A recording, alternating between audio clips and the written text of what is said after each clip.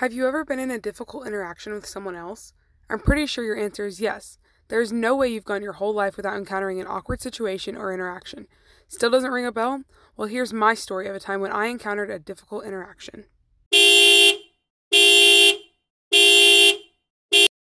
Do you remember when we were on the way to your company dinner? My nerves were so high, and I totally knew you could sense it.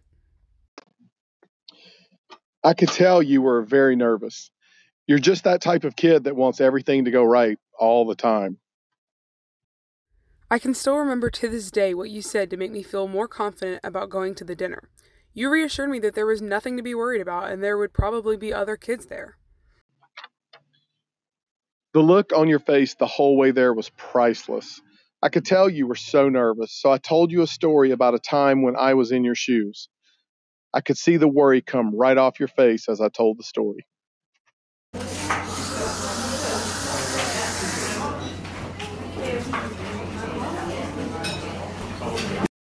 When we walked in, I remember your big hand holding mine the whole time.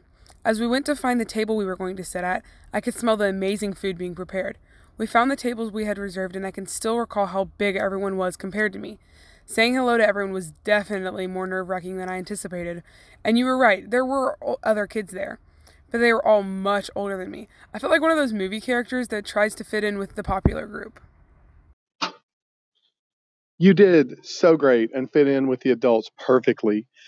It makes me sad to think my little girl is growing up so fast. Dad, really?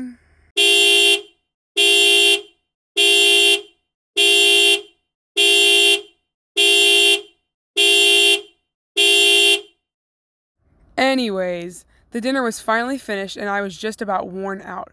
After we said our goodbyes, we went to go get a Wendy's Frosty, a daddy-daughter tradition. I will forever remember that night and how you reassured me in ways I needed it most.